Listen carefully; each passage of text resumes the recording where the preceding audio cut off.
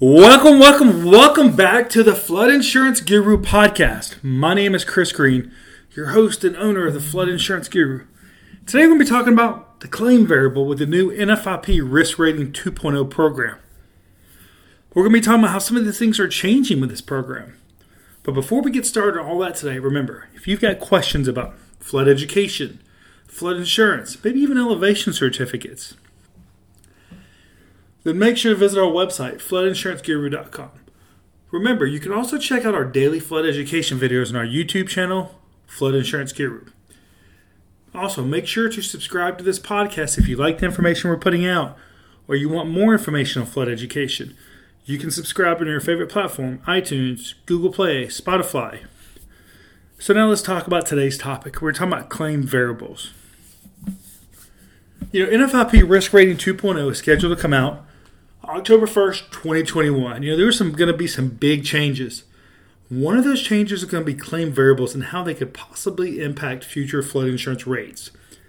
Now, claims don't really have that big of an impact on a National Flood Insurance Program policy rate unless it's something like a severe repetitive loss property or a repetitive loss, which goes to a special program. Now, with this new program, everybody's getting a get-out-of-jail card free. That's great news. But when you have that claim, that's when things could change. So that's what we want to talk about today.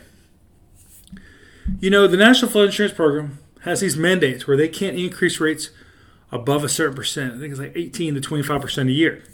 However, with this new claims variable factor, that could be stacked on top of this maximum rate increase. So you could be looking at significant rate increases. So how's this claims variable program going to work? As we mentioned, everybody gets to get out of jail card free. What that means is that everybody has a clean slate in Risk Rating 2.0 until they have a claim. When they have a claim, then FEMA does what's called a 20-year look back. So let's just say that you had a claim in 04, 05, and you end up having a claim in 2022. When you have that claim and they go back and they look, they see you have 3 claims in the last 20 years.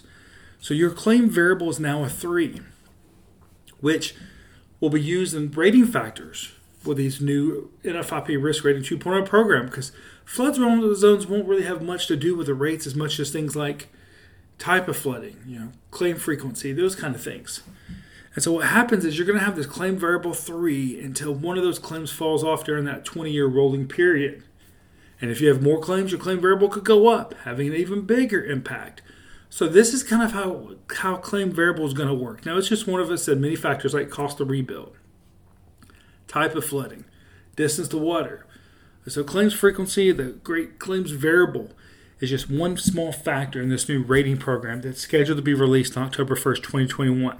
Now remember, there's 2 phases. There's a new business phase, which means a new policy, October 1st, 2021.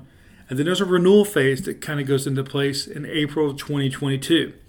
So if you've got questions about understanding these claims, how do you track down previous claims on a property when maybe you didn't own the property? Then make sure to visit our website, floodinsuranceguru.com. Remember, we have an educational background in flood mitigation, which means we can help you understand the flood risks, your flood insurance, and mitigating your property long term. My name is Chris Green, president and owner of the Flood Insurance Guru, and I want to say thank you for tuning in to today's episode on claim variables.